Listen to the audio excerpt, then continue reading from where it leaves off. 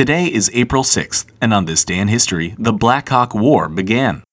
As the 19th century progressed, pioneers continued America's expansion westward, bringing them into direct confrontation with the Native American tribes who lived on those lands.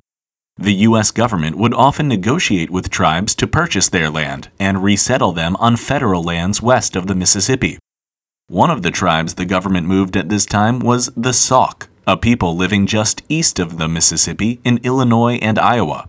But one member of that tribe, a man named Black Hawk, would not go quietly.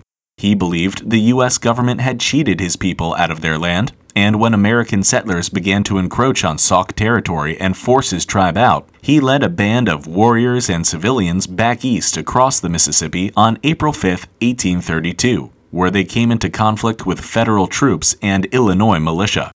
During an attempt to negotiate with the soldiers on April 6th, Black Hawk's men were attacked by the Americans, and the Black Hawk War began.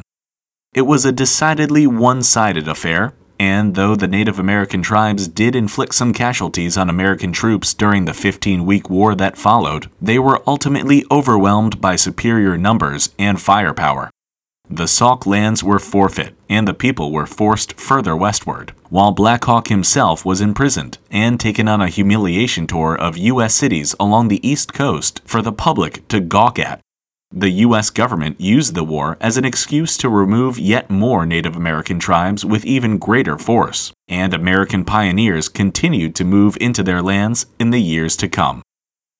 If you enjoy On This Day in History, please leave us a review by going to reviewonThisDayInHistory.com. Thanks!